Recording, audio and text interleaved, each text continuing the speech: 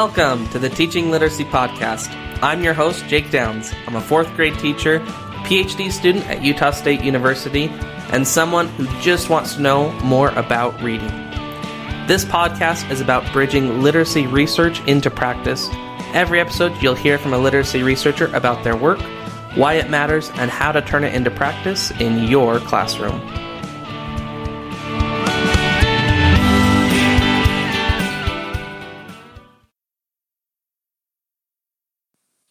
Hello, and welcome to another episode of the Teaching Literacy Podcast.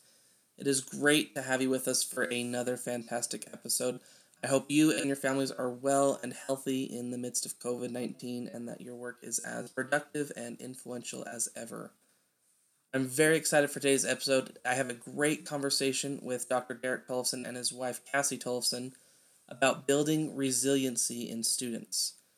Dr. Derek Tollefson is professor and head of the Department of Sociology, Social Work, and Anthropology at Utah State University, and Cassie Tollefson is a veteran fourth grade teacher at a local school. In this episode, we talk about how we can teach about the brain's eye system to students using the concepts of big mind and small mind. We also talk about what big mind and small mind behaviors look like in the classroom and the benefits of teaching students how to self-regulate. I think every teacher out there sees a need in their classroom to help students be more resilient, because when we help students be more resilient, to borrow the words of Dr. Derek Tollefson, we can help students meet the imperative of the moment. This is such a fantastic episode with so many great takeaways for your classroom. Please enjoy the conversation and make sure to stick around after the show for my 2 cents.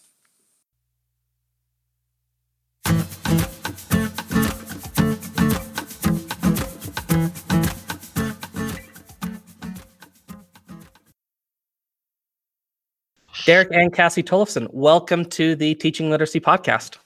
Thank you. So I'm curious, how did you both first become interested in supporting student resilience in the classroom? Well, I'm a teacher, so I think that's just a natural thing to have happen. So I'll let Derek answer that one more. Well, I'm married to a teacher, and so I kind of bear witness firsthand to the struggles that teachers have to know how to help their kids who are having so many serious mental health issues and just emotional regulation issues. It's very, very difficult for them to do their job when a child's in that place. So my background with this work has really been mainly with adults, but became very interested in applying it to children because of what I've seen with Cassie and her colleagues. And so this is such a unique opportunity because we sort of have, an individual who's familiar with the research and, more of the academic side with it, and then a person who's very, very familiar with the pragmatic side of it, of how it actually, works in the classroom. So we're excited to have both of you on to talk about it. Teachers are probably going to be trained to ask what's the evidence base for this, and so I think it's important that I speak to that real quickly. That mind-body bridging has a strong evidence base with it in the adult population. So it's been listed on the Federal Substance Abuse and Mental Health Services Administration's evidence-based practices website. So there is a big body of research with adults. This is our first trip into specifically adapting it to youth, but we have every reason to believe that as long as our method of adapting it so that it's accessible from kids, that we'll see the same kind of results that we've seen in adults. And there's been trials run with cancer patients, pain management, sleep disorders, substance abuse, addictions. I've actually even applied it with domestic violence offenders and survivors, and that's family violence is kind of my background, and I've published on its application there. So there is a good evidence base, but we're really interested now in rolling out some trials in schools and collecting some formal data on it. But so I'll just say that with complete transparency, but I can already see from the maps that we're seeing that we're gonna have some amazing results. We're talking about resilient minds for schools. for students, kindergarten through 6th grade. And there's a lot of other mindfulness-based approaches out there. What does this specific approach that uses mind-body bridging offer that might not be found in other mindfulness-based approaches? Well, mindfulness-based approaches really focus mainly on what we would call sensory awareness practices. So being in touch with your body and connecting to the world around you through your senses. And so that is a big part of mind-body bridging. But what those traditional programs lack, in our view, is what we call the metacognitive strategies, or in other words, skills that kids can develop to really help them to actually need to go to their sensory practices less and less over time as they apply the metacognitive skills and come to see what really is triggering them in the first place, and being able to deal with that, I guess, at a more base level rather than at a symptomatic level. Yeah, I would say, because I've put in mindfulness practices for years in my classroom, and this is really the first year that I've really done the mind-body bridging stuff, and it's been very different than just the mindfulness practices. I feel like the kids have grasped onto it a lot more, and they seem, like Derek said, their metacognition with it, of really understanding it and be able to take it deeper than just having mindful activities for them, mindfulness activities. It's been very different. I feel like it's been much more effective in my classroom than just the mindfulness activities that I've done for years. So it sounds like to me then the step further that it takes past mindfulness practices, that it helps students become aware of their emotional state and then over time begin to get better at self-regulating. So it's not just getting better at self-regulating when they feel dysregulated, but as mind-body bridging practice deepens, they actually become dysregulated less and less often in the first place. So then the sensory practices become less important because they're doing things that keep them from getting to that dysregulated place. And I think it helped them become just more aware of why they're becoming dysregulated and their thoughts that, are causing those kinds of things to happen, and helping them have tools to be able to know what to do with those thoughts that they're having, I think is a big piece of it. They feel empowered, I think, to do something about what they're thinking and feeling, which would, other than just the basic mindfulness stuff, which is helpful to a degree, but this takes it much deeper. Well, I think what you both are talking about is every teacher's dream there of a student, being able to recognize and then sort of self-strategize how they're going to stay in a regular functioning state, and when they are dysregulated, to get back into regular functioning. So the crux of the mind-body bridging is it talks about the I system, within the brain. So what is an I system, and what are the trade-offs between an overactive I system and a resting I system? The I system was what I refer to as really a meta system. It's a mind-body system that can accurately be located in any one place or space within the mind or the body. But we do know from some early neuroscience research that there's a connection between certain brain networks and I system, what we would call I system activity. But we just generally teach it as it's a mind-body system that we develop. We have to develop it as we grow up because it helps us develop this I-centered reality, which helps us function in our day-to-day environment. The issue is not really with the I system itself. The I system can't be fixed or eradicated. It's not really to be viewed that way, but I think it's most helpful to think about it as when the I system causes trouble when it becomes dominant, when it's the dominant mind-body system at work. It tends to override or mute other important mind-body systems that help us with our problem solving and emotional regulation. So that's kind of it in a nutshell. That's some pretty meaty neurocognitive science there. So how do you teach, even as young as, kindergarten through 6th graders, this idea of the I system that sort of bridges the body and the mind? Well, maybe Cassie speak to more of the details there, but we've translated a lot of the heavy mind-body bridging language and terminology into some really simple concepts that kids can understand.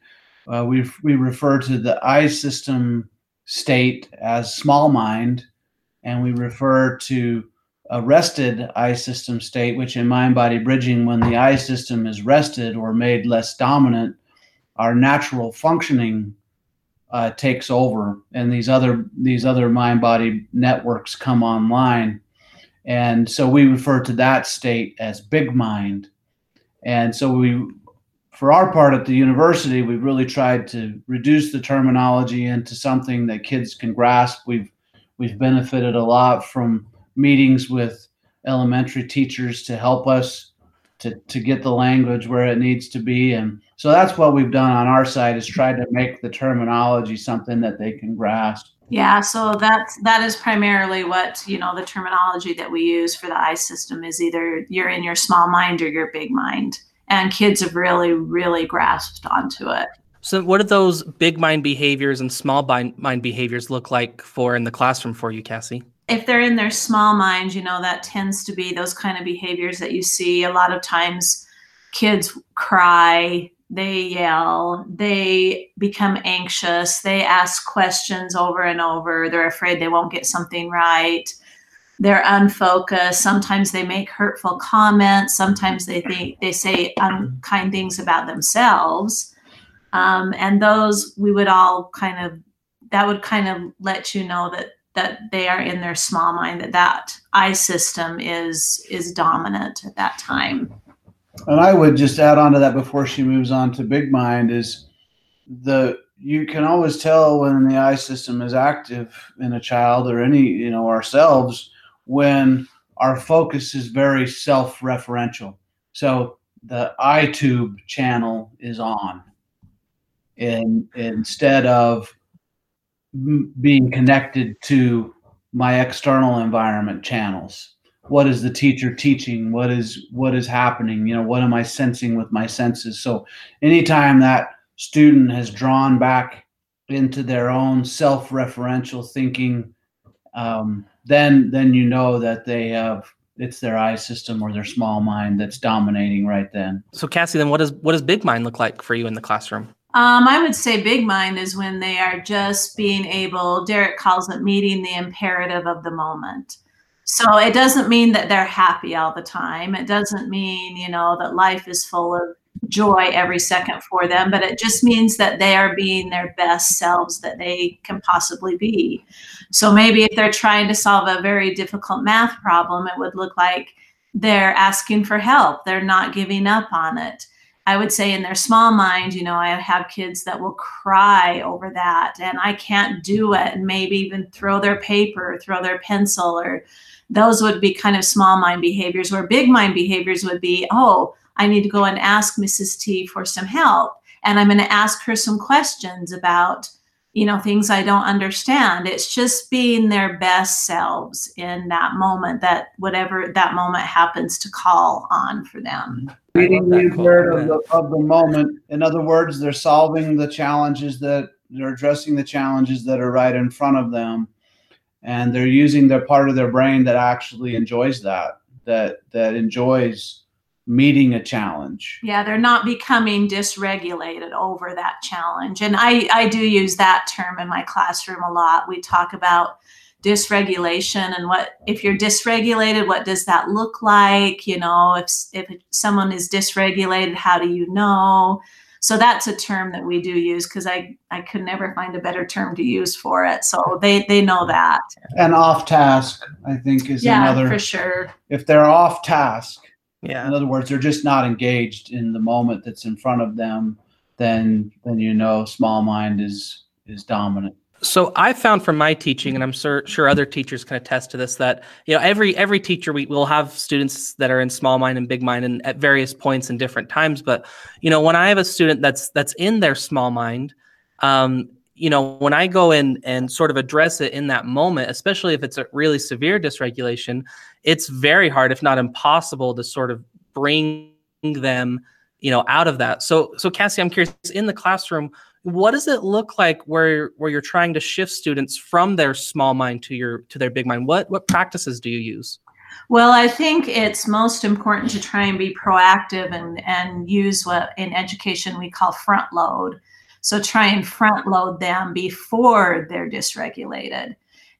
Teaching those practices, having them constantly using their superpower senses will help them to be able to not be in their small minds as often. Now, if I do have a student who gets in their small mind, like you were describing, a lot of times I will pull them aside or pull them out in the hallway, and I actually do the superpower sense with them. And so, I'll say, hey, let's just rub this brick. Come on, rub it with me. Let's just move your hand down the brick, and I'll start asking them questions like, is it bumpy? Is it smooth? Is it rough? Is it cold? Is it hot? And I kind of pepper them with those questions about their senses. And usually I would say 95% of the time, they will calm down. They'll start asking or answering those questions. And eventually, it's just like magic. It's the craziest thing. They'll turn to me with a smile on their face, and I'll say, oh, okay, are you in your big mind now? And then we can have a conversation about what their shoulds and musts were and how they got into their small mind in the first place. But sometimes it takes just modeling right with them. I do it right with them to help them to get out of their small mind. So what does the mapping look like I know that's a major part of helping the students with mind-body bridging. How do you teach the students to do the first map and the second map and that progression between them? Well, that's been a trial and error this year. Initially, when I first started, I kind of just started right in thinking that they would be able to do it, and quickly had to realize I had to back out of that. So we basically have done the I do, we do, you do, maybe a partner do method in there, where I will do a map, about something that I'm worried about and model it for the kids and what it looks like and talk through that whole thing. And then we have spent a lot of time in my classroom doing maps together. So we would say, what would a typical fourth grader be worried about? We would put that in the center of my map. And then I'll say, okay, what are some thoughts they might have? And then we engage superpower senses, and we do the very same thing on the other part of the map. Eventually now, I would say probably starting in like January, my kids now can totally do their own maps. But it did take some time and some practice and some modeling. And one really neat thing that I've shared with Derek is I've actually had some students now who will map at home. They will have a problem and they have brought me their maps, and they'll say, I was having this problem. Maybe they were fighting with a sibling, and they said, I sat down and I did a two-part map, Mrs. T, and they'll bring me their maps. And that is just amazing for us. That is where, we want them to get to, but it takes some time. They have to, learn how to do it. And so for the listeners out there that are familiar with making the map, can you walk us through, so you did a little bit of the modeling of, so what would walk us through what a first map would look like, and then engaging the superpower senses, and the second map, just so teachers can sort of get an idea of the progression between them. Well, if we wanted, let's say that they're to the point where they can do their own map, but so they're supposed to put a concerning situation in the middle of their map. And it can be anything from my parents were fighting to I didn't get to be first in line. I mean, it can be anything that they're just kind of concerned about. Then they spend a little bit of time, maybe 1 to 2 minutes, and they just brainstorm thoughts about that concerning situation. And it's really, really important to never, ever judge their maps. Never judge. And, you'll have kids who will say, I just don't know what to write down. And I'll say, well, just try your best. Or sometimes I'll give, some suggestions of what other kids are doing. But you never say, oh, you have to do this or you have to have that. So anyway, they brainstorm for a couple of minutes. We stop. We engage our superpower senses, which they have already learned about. And sometimes we'll do a sense altogether, like I'll turn on some chimes, or they can just choose whatever they like. And then we turn the paper over and they write the same concerning situation in the middle. And again, they just brainstorm about it. And I'm going to let Derek talk more about what that does and what that process is. Yeah, so we initially do the 2-part maps to help them begin to discover what their small mind state is like and what their natural functioning or big mind state is like. And so in the early going, that's really what we're trying to teach, is this is what your mind, and at the bottom of the map, we usually have them talk about what they're feeling in their body and where they're feeling it. Where are you feeling any body tension in your body, or does your stomach hurt? Or because, usually these things kind of manifest in the body for most of us. And so they're just becoming familiar of, this is what it feels like when I'm in my small mind. And then we do the superpower senses and flip to map 2. And it's really amazing, actually, that even after a minute and a half of engaging their superpower senses, to see the differences between map 1 and map 2. They're not always different. And it's important, as Cassie said, to teach mapping in such a way that we're not looking for a particular answer. There is no particular answer. It's a process. And so as they come to trust that there isn't a right answer and they just do what comes to them, they get more comfortable with the mapping. But that second map it's just kind of amazing what happens as they engage their full mind-body networks. And the way we describe it is, usually people start to see the same troubling situation in a much more expansive way.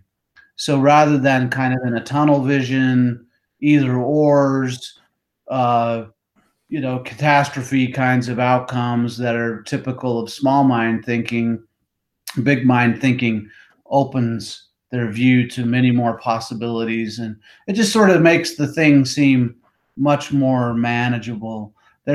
I've seen some examples of maps that Cassie's kids have done, and I'll always remember the one that one of her kids did, where the troubling situation was, my parents are divorcing or splitting up. And map 1 was what you would expect to see.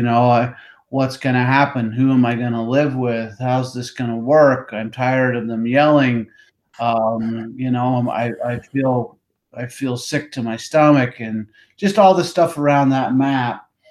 And then on map 2, same troubling situation. My parents are splitting up, and there was just simply the words, I can handle this. And that was it. That was all that was on the second side of the map. And there's lots of examples of kids' maps where they can make that flip really quickly. And I might add, while I'm thinking about it, kids make that flip much faster than adults who have more deeply entrenched identity systems. So kids really take to this and can flip quickly from one to the other. Yeah, I'll add on to that. I know that, when I have talked to my other colleagues about the mind-body bridging, we're just so cynical and skeptical. But kids, they just believe you. They just do it and they believe it, and it becomes part of their life. And it is so much easier for kids to do than adults. One thing when I was learning about mind-body bridging, when I learned this concept, it really made so much of what else I was learning click. And that was the small mind story. So Derek, what is a small mind story, and why does so much hinge on us being able to successfully diffuse those small mind stories to stay in our big mind state? Yeah, small mind stories are really the fuel that keeps the identity system active or dominant. So as long as the story is running, the identity system will remain dominant. So the story is really about, how am I going to make what we call my identity system requirement, or in the language of our elementary school model, our should must. How are we going to make the should must come true? So it's an identity system requirement or a small mind should must that sets off the small mind story. For example, let's just choose I must be first in line to recess, which is surprisingly a frequent trigger I'm learning in many kids. I must be first in line. And so that inevitably is not going to always come to pass. You're not going to always be first in line. But if that's my should must, that I must be that way because that's what I'm about. That's what my identity system says has to happen in order for me to maintain my sense of self. And it doesn't happen, then it triggers a small mind story. So a small mind story about recess might be, I never get to be first in line to anything. I'm always picked last. I never get to go first. My teacher hates me. That's why I never get to go. Yep. Nobody likes me in this class. Nobody I don't likes have any me. friends. Yeah, and they just go on and on and on. And so there's a couple problems with that. One is that obviously it continues to keep the identity system as the dominant mind-body system. The other thing is that as long as a child is spending their energy on the story, they're not engaged in the moment. They're not in meeting the imperative of the moment. So they're stuck in a past moment trying to figure out how to make that moment come to pass at some point, or trying to write a story about why it didn't. And so it just keeps them in that space of not being productive, not being their super self, their best self, and obviously comes with a great deal of emotional dysregulation in a lot of kids. So, Cassie, how do you teach students to recognize these small mind stories and then successfully diffuse them? Well, the manual that they have developed at the university, I just pretty much went through that. And then it was just a lot of practice. And if my students become dysregulated, like I said, if I have to take them out in the hall and actually help them to get back into their big mind, then we do spend a few minutes after and we talk about, okay, what was your should must? And of course, I've taught this pretty explicitly, you know, what a should must is, and talked a lot about it. But yeah, we talk about that. And my kids, I don't know, they just have picked up on it so fast. They'll even, if somebody says something out loud, like if they happen to say, I should be first in line, immediately one of my students will call them out and say, that sounds like a small mind story to me. And it's just helping them to recognize that. But it's tough, you know, it's definitely a higher metacognitive skill. But they can do it, but it does take practice and it takes work. And one of the things that we really talk about in my class too is what are their body cues to let them know that they need to like hurry and engage a superpower sense. So some of my students will say that they clench their fists. They know that's their body cue, or they get a lump in their throat. So maybe they have this should or must and they feel that lump in their throat. Then they know they should engage their superpower senses. And then they should start thinking about what was my should or must. But, you know, it takes some time and some practice, but they really can do it. Yeah, they pick up on it pretty quickly. And it's important for the listeners to understand that this is all kind of scaffolded through mapping processes as we teach kids. So we start with the basic 2-part maps to help them understand the difference between their small mind and big mind states. And then we continue to use those maps to help them identify their should musts, and then to help them identify the stories that they tell themselves when their should musts are driving the show. So it does sound like a lot, and it is kind of heavy, but it's really taught in a stepwise fashion, and the maps are used all throughout. So the map remains a constant tool that they use. Well, and I'll just chip in there that recognizing and diffusing small mind stories isn't just for students. That's something that's been super beneficial for me, is to recognize when I'm sort of feeding myself that story, and then, what else is new? Or, what, that's a small mind story. Or, just even little things that I can mention to myself has helped me, not let myself drag myself into those sort of round and round we go brain conversations. So you mentioned, Derek, that, all of this is scaffolded over, the course of a year, and that it takes time for students to get proficient at this, just like any other skill. So what does this look like sort of what does that scope look like over the course of time, with starting from introducing small mind, big mind, to helping students, self-regulate? What does that scaffolding look like over time? Well, I think it can be done. I'm just thinking about how we've rolled that out in your classroom and some of the other classrooms I've been working with. But, I think you started to do this around October of the current academic year. And I would say by January, around the holiday break, they had the basic skills down, and now Cassie does kind of a Big Mind Monday where they go in and these are really short. She can talk more about this, but just really short check-ins on certain of those skills and reviewing the skills, and the kids just start to practice it on their own. And then, of course, as a child becomes dysregulated every now and then, you can use, in the manual, we call them like these little 1-minute interventions that teachers can do throughout the school year. But the kids just start to use it.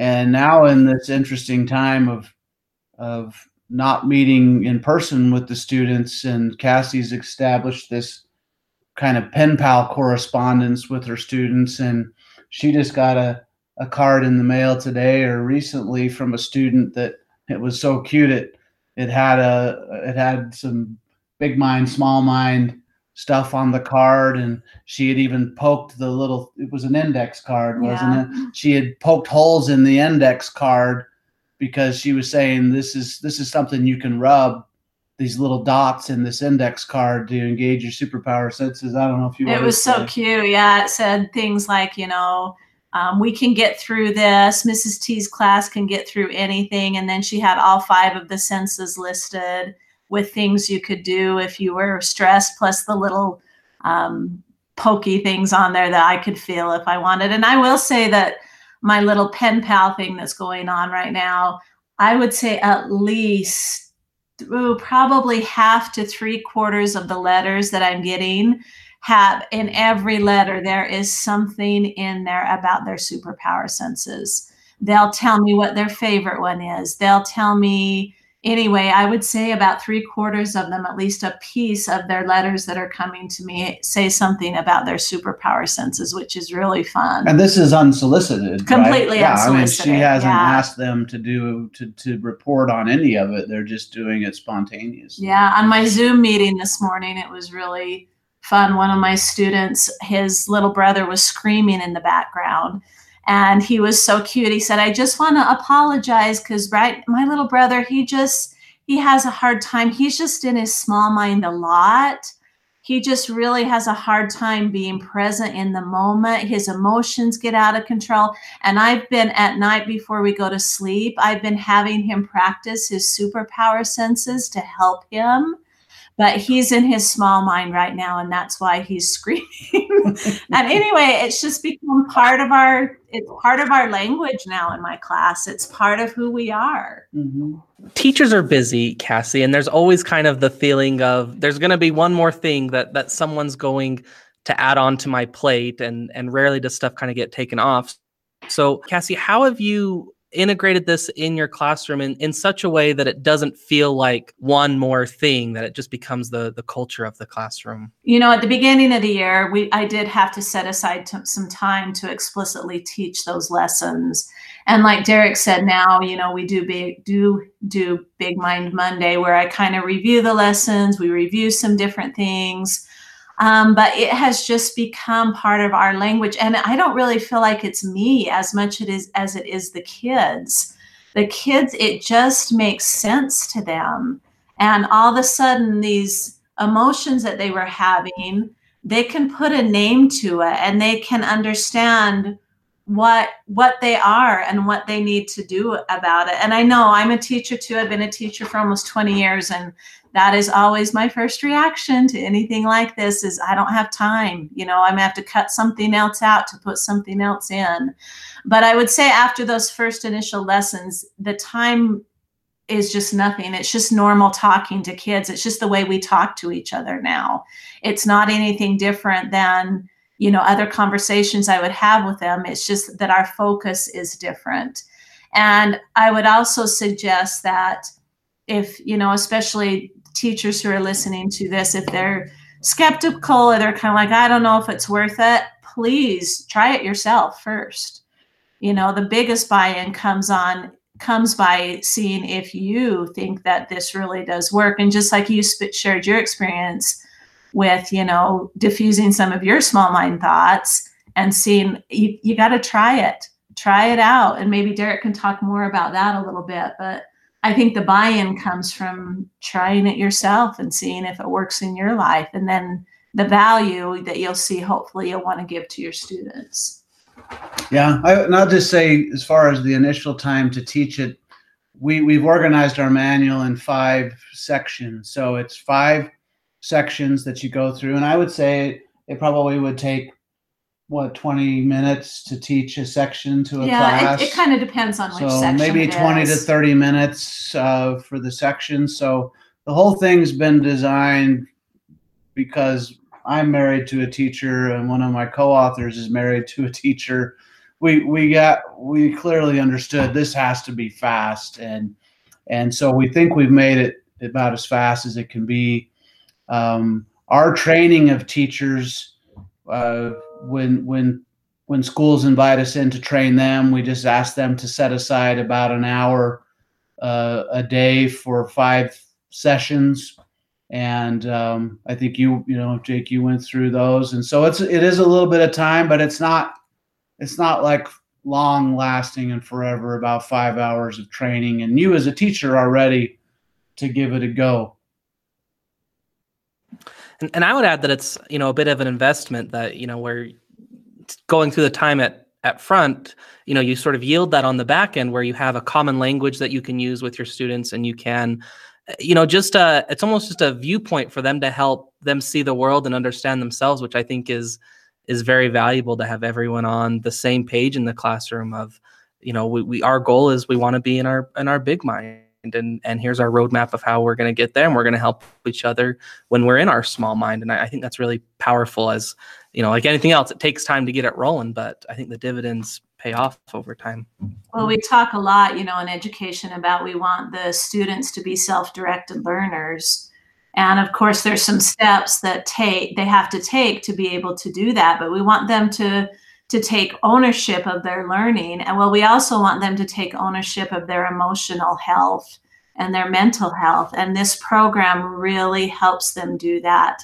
And I know it's difficult to fit one more thing in, but I think, especially in the world we live in today and some of the things that these kids go through, they need that almost more than the academic piece of education. They need to know, how do I take control of my mental health? Because obviously that they have to have control of that before the academic piece can be there. Yeah. I love that. What mind frames or tips would you suggest for teachers that are looking to implement mind-body bridging in the classroom? Like I said, I would absolutely encourage them to try it themselves. Try it, maybe Derek can talk about the Come to Your Senses book. Read that book, implement it in your own life, and see if you are a believer in it, in the system, and in it helping to regulate your emotions. Because I think the more that you try it, the more you'll be able to see that it is something that would be really worthwhile for everybody to have, especially your students. We have a student or a teacher at our school that she was kind of, unsure of the system too. And after she had done the training and she came back to one of the recaps kind of after, she was like, those superpower senses are like magic. And that's because she had tried it, and sometimes that's all it takes is a little bit of trying. Excellent. So, Dr. Tolson, where can our listeners go to learn more about mind-body bridging? Yeah, they can go to our website, which is i-system.usu.edu. They can kind of get an overview of mind-body bridging there and see some of the things that we're doing. You can go to the research page and look at some of those references. But if you want to get the book called Come to Your Senses by Dr. Stan and Carolyn Block, they are the developers of the mind-body bridging model. And it is, I think, explicated pretty simply in the book called Come to Your Senses, Demystifying the Mind-Body Connection. So I think you can get it on Amazon still for about $12 or something like that. Thank you both so much for joining us on the Teaching Literacy podcast today. What do you both think it means to make a good teacher? Wow. I think first and foremost, passion for what you're doing. I mean, this is really hard work. I'm just especially in awe at what the elementary teachers do on a day in, day out basis. I mean, I teach college and it has its challenges, but just nothing like what you all do. You work miracles, I think, every day.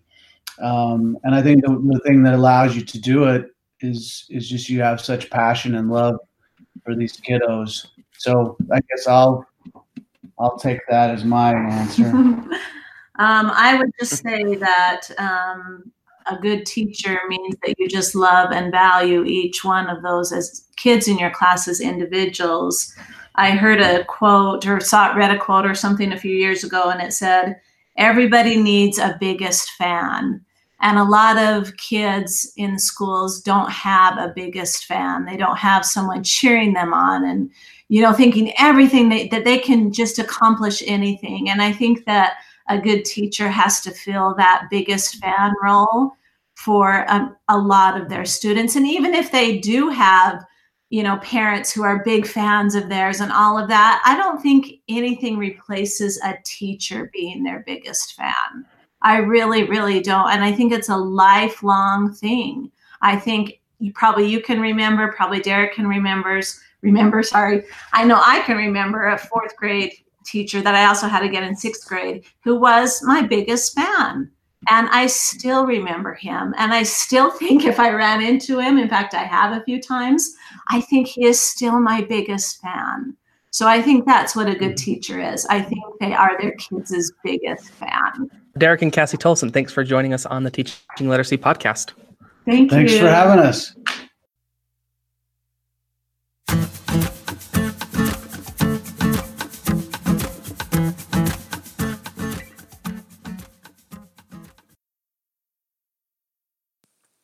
What a fantastic conversation. A great big thank you to Dr. Derek and Cassie Tolson for joining us on the Teaching Literacy podcast. I had a fantastic conversation with them and really enjoyed learning more about mind-body bridging. So here are my 2 cents on what I talked about with Derek and Cassie. So my first one is, this is a rare episode. In fact, we never mention in this episode fluency or comprehension or phonics or any other construct of reading. But despite this, I want to connect why I feel this episode fits so plainly into the scope of the show of teaching literacy better. One of my favorite quotes is by Henry David Thoreau, and it's one of his more popular ones, so you've probably heard it before, but for every 1,000 hacking at the branches of evil, there is one that is striking at the root. So when we talk about mind-body bridging, that is something that I feel is really striking at the root of how we can help students become better learners within the classroom. In education, we know that students who have stress or anxiety or trauma, and those are basically all just small mind behaviors manifested, all of those things can negatively influence educational performance. And every educator has seen students going through rough patches or coming from traumatic backgrounds that have underperformed in the classroom. And that can be heart-wrenching. So as classroom teachers, we can't fix their lives. but we can help give them the tools to help them succeed in our classroom, and hopefully that will also transfer to outside the classroom as well. Teaching big mind, small mind is one way that we can do that for our students. We all have times when our small mind is running the show and talking a million miles an hour, and when that happens, we are not meeting the imperative of the moment. This is every one of your students, from the kid who's upset that they spilled grape jam on them during breakfast, to the kid who lives a life of neglect on a daily basis.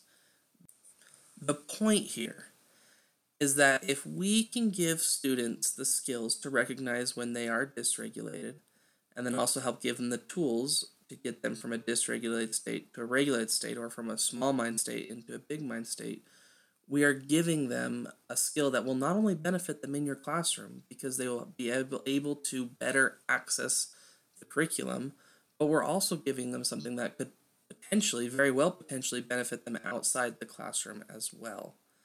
And so that the two of those potentially have the ability to alter the trajectory of their lives.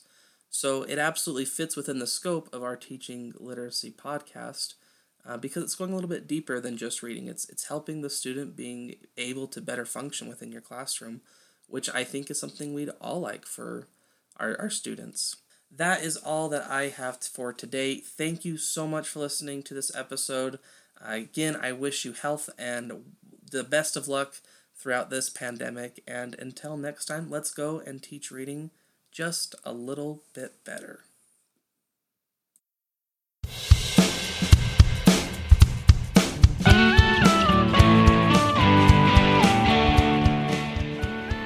Thanks for listening to our conversation today. Remember to check out the show notes for more details. If you have feedback or a show idea, feel free to email me at teachingliteracypodcast@gmail.com. This is Jake with the Teaching Literacy Podcast, and until next time, let's go and teach literacy just a little bit better.